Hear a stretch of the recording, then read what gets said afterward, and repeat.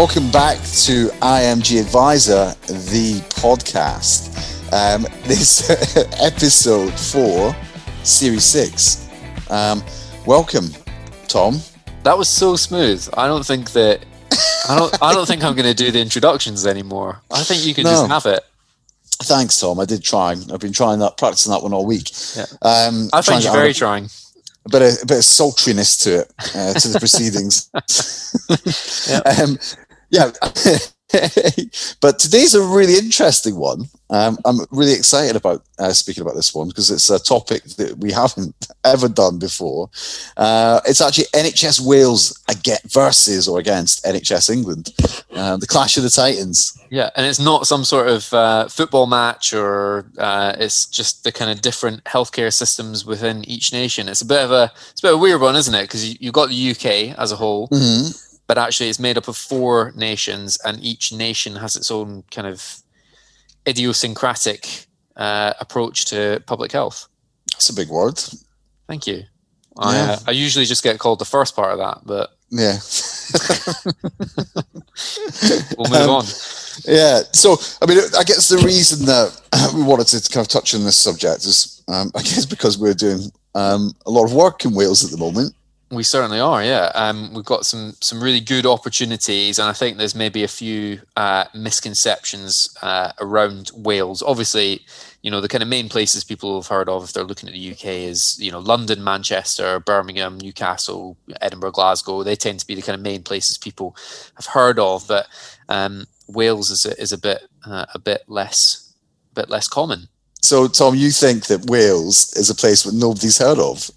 I think that it's a place that less people will have heard about than me, who lives an hour away from it. Well, I hope we don't have any Welsh subscribers to IMG Advisor, the podcast. I think they'd be quite offended by that comment. I think they're in the wrong place if they're looking to learn about relocation to Wales. Okay, so let's just kind of run through some basics about Wales then as a country. So it's a country. It's separate to England. It's in the west of the British Isles, right? Joined onto England. It's like England's hip. England's hip. It's about if it's England's hip, then that makes me the pelvis. So we live in Bristol, which is just about an hour away, as you said, in the southwest. And to give that some context, you can get a train from London directly to Cardiff, and it's only a couple of hours away. It's not actually that far. Probably about the same distance as Manchester, but to the west. Yeah, and Wales is renowned for being extremely beautiful. Lots of lovely coastline. I've actually been surfing in Wales, Tom. A place called Hell's Mouth. Sounds which is glorious. It was beautiful. I think I did it in winter as well, and it was freezing. You're mad. As in, the sea was cold, but really beautiful. But Wales also home to really mountainous national parks. I think what's the most famous one? Snowdonia. Yeah, where you got Snowdon. Mm-hmm. Mount Snowdon. Not the guy who leaked all the US military.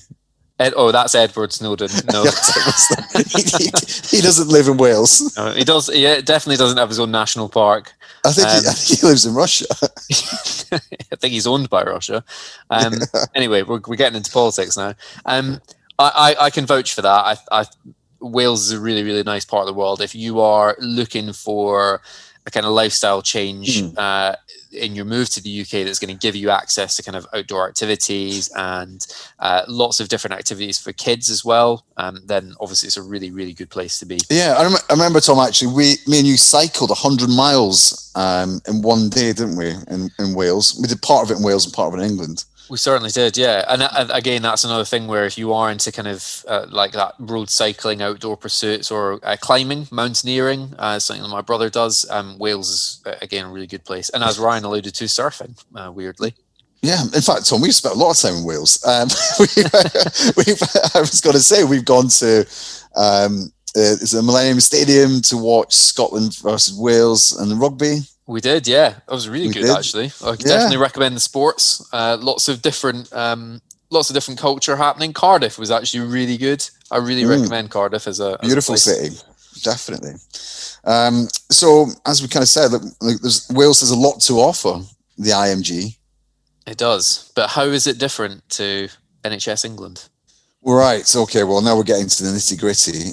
So health services in England are primarily provided through NHS trusts. So in England, there's roughly 240 NHS foundation trusts. NHS trusts and foundation trusts.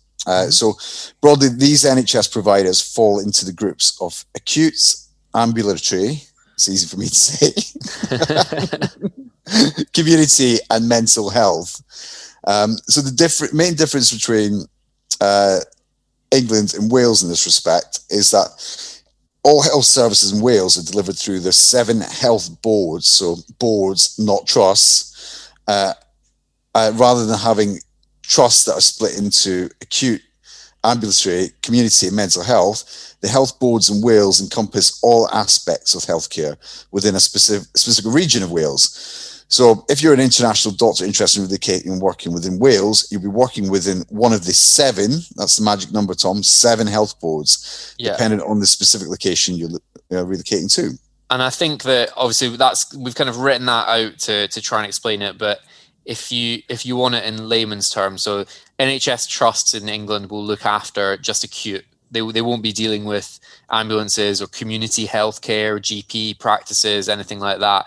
Whereas I think I'm correct in saying Scotland is the same as Wales in that they are, although they are trusts, they are health boards, so they will look after everything medical is encompassed within it. So if you went to join one of the 7 health boards in Wales, that organisation would be responsible for all of the GP practices, all of the mental health partnerships, all of the acute hospitals, everything within a particular region, rather than one siloed off acute kind of fragment of that within a region. Mm-hmm. Yeah, that's absolutely it. So Tom, do you want to run us through the 7 health boards in Wales? Yeah, I know why you're smirking, because you want me to pronounce all of these, which was not what we rehearsed, Brian. But I'll do my best. So the seven health boards in Wales, and I'll use my absolute best Welsh accent, which please don't be offended if we do have any Welsh listeners. There's Aneurin Bevan Health Board. Mm-hmm. Not sure if Ryan wants to give me marks out of 10 on my effort. Swansea Bay University Health Board, Cardiff and Vale University Health Board, Hywel Dda Health Board, Cwm Taf Morgan Health Boards, Betsy Cadwallader University Health Board, and Powys Teaching Health Board. Fantastic, Tom. I think you just about made it. Yeah, maybe I could be Welsh. Yeah, you could be. You're a bit of everything, Tom, aren't you? Bit of English, Irish, Scots. I am the mongrel Scot. So those are the seven health boards. Hopefully, I've pronounced those properly, and they're kind of spread as you would expect from north to south, covering different kind of population regions. Okay, so then Alice has kind of pointed out here as well that there's actually 3 NHS trusts within Wales, just to add to the complexity, which cover the whole of the country and offer specialist services. So this, of course, is different from NHS trusts in England, which are smaller organisations overseeing hospital groups. So those 3 are the NHS Trust in Wales, Welsh Ambulance Services NHS Trust, and that's purely for emergency services. Mm-hmm. Velindre NHS Trust, and this is for specialist cancer services in Wales nationally, and Support Services Public Health Wales. So I guess that's everything else. Yeah. I don't think that, I mean, obviously we're doing this podcast to try to explain as much about Wales, and I think it's an underappreciated location, particularly for IMGs, because it's got so much to offer and it's so welcoming. So you don't need to get too hung up on all of these differences if you're just about to go and interview for a job, or if you're interested in location, but it is important to recognize that there is a difference. So if you're not following what we've said so far, don't be too worried about it, but just know that there is a difference in the way that the NHS is structured in Wales compared to. And I think although it's structured differently in terms of how healthcare services are provided, it doesn't make any difference to your day-to-day job. No, or your training prospects either. It's all run by the same organisation. Yeah, exactly. We've got lots of doctors who are working in the NHS that will go and work in Wales for a period of time and then go back to working in NHS England, or even going up to Scotland, coming back. And so although the NHS in the UK is very separate in how it's delivered across the home nations, the actual day-to-day job is the same. Yeah, and that is, as you said, really important. So, your career prospects aren't different. It's not like if you did Ryan, you're the one with a law degree, but if you do a law degree in Scotland, that you then have to do a conversion course if you want to practice in England, and that's not the case with medical practice. It is the same, and it's the same license as well. It's still governed by the GMC. Yeah. So let's have a look, Tom, at some of the benefits of working in Wales. So I guess one of the big things, which is, a lot of IMGs come to the UK, it's about getting a kind of work-life balance. Really good annual leave. So you will receive really generous annual leave allowance of 27 days leave per year, plus your bank holidays. And that rises to 29 days after 5 years, and then 33 days after 10 years of service. So that's a pretty decent holiday package. It is, yeah. You're looking at I think there's about 2 weeks of public holidays altogether. They're not all in one place, but it's about 10 days, I think, public holidays across the year. So if you've got 33, or even if you say you've got 29, that's near enough 6 working weeks of holiday, plus another 2 weeks of public holidays added in. So you got about 8 weeks of the year. So 2 months that you have as holiday allowance. It'll give you plenty of time to go and explore the beautiful Welsh countryside. Yeah, explore Wales, the rest of the UK. If you want to go home, I know a lot of doctors who are leaving family want to go back and visit, then obviously that's a big thing, and you can, I guess, by negotiation with your department, store that up. Maybe you want to go back for sort of 2, 3, 4 weeks at a time, or maybe you want to use it to do agency locums to kind of top up your income. Obviously, it's kind of at your disposal to do what you want. Yeah.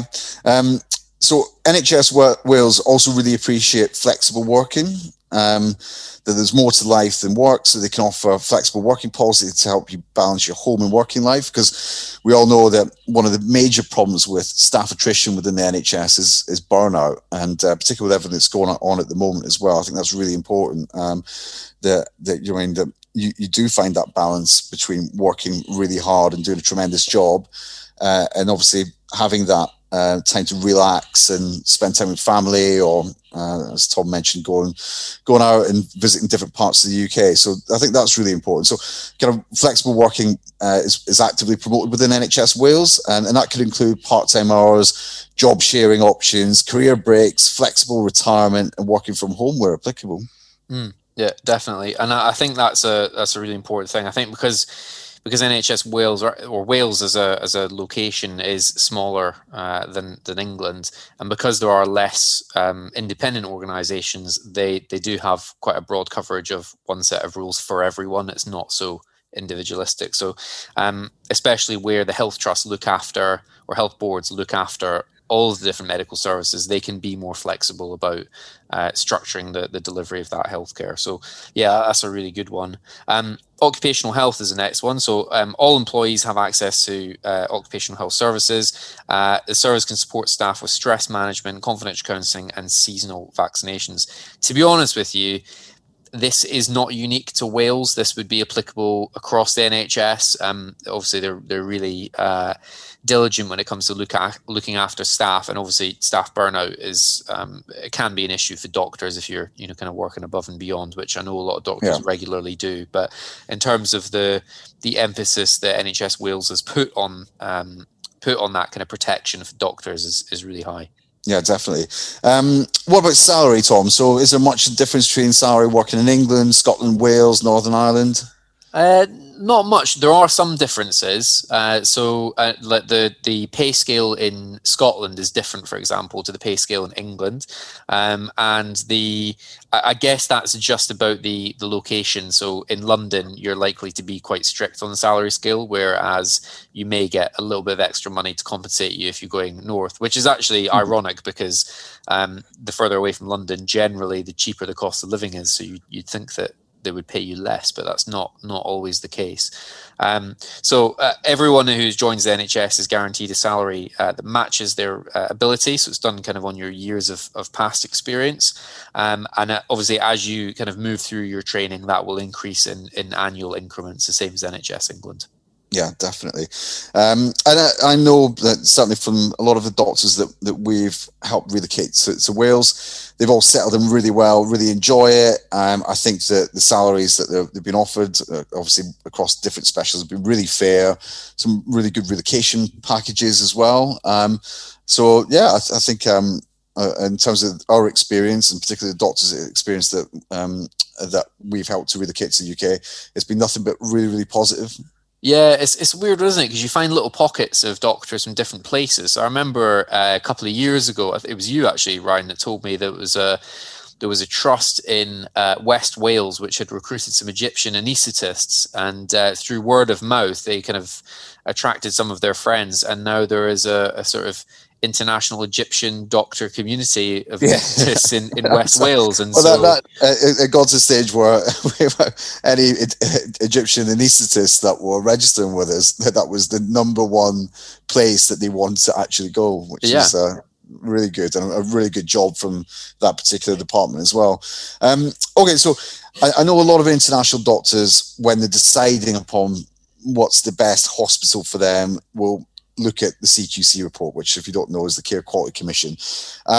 The Care Quality Commission only inspects services in England. So if you're looking at a hospital in Wales and try and search for the CQC, you're not going to find it. But there is an equivalent, which is the healthcare regulator that operates within Wales, which is the Healthcare Inspectorate Wales. So again, similar to CQC in England, they will go in, inspect the services, use the judgments to write an inspection report, which will be included with any improved requirements where it is deemed kind of necessary, and it will be published on their website. So in Wales, it's not the CQC report you'll be looking for, it's the Healthcare Inspectorate Wales, and all of their inspections are published on that website. Yeah, I think that's a really important one, and it's a double-edged sword, the CQC and the Inspectorate Wales, because I think it's a really good thing to look at to give you an idea of where you sit, because it is an independent evaluation of the services within a trust that you may be thinking of joining. Obviously, if it's a good review, that's great. If it's not so good or requires improvement, I would just recommend that you look at when the last time the inspection took place was, if it's recent, or if there was a plan in place, and also whether or not its report, if it is negative, covers off any of the areas that you'll be working in. So, for example, if you're going into work in an A&E department, the urgent care rating could be outstanding, but the pathology services require improvement, and that is quite a significant difference. I think that don't put all of your stock into the CQC, but it is generally a good indicator as to where the trust is in its journey.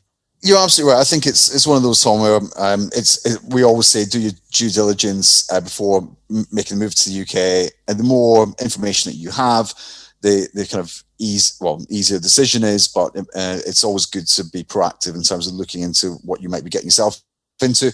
But CQC reports are just a snapshot on time, so it's kind of like looking out to the stars and things that might have happened a few million years ago, because the whole point of the CQC is to improve services. So if you're looking at a CQC report from a year ago, the chances are the action's been taken and a lot of things have been rectified.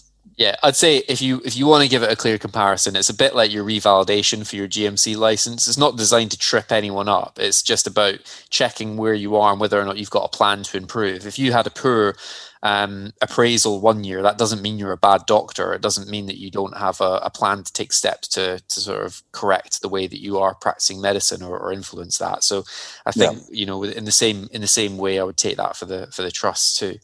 I've got a burning question though, right? And maybe you can answer this for me. I'm going to tee this up like a volleyball spike.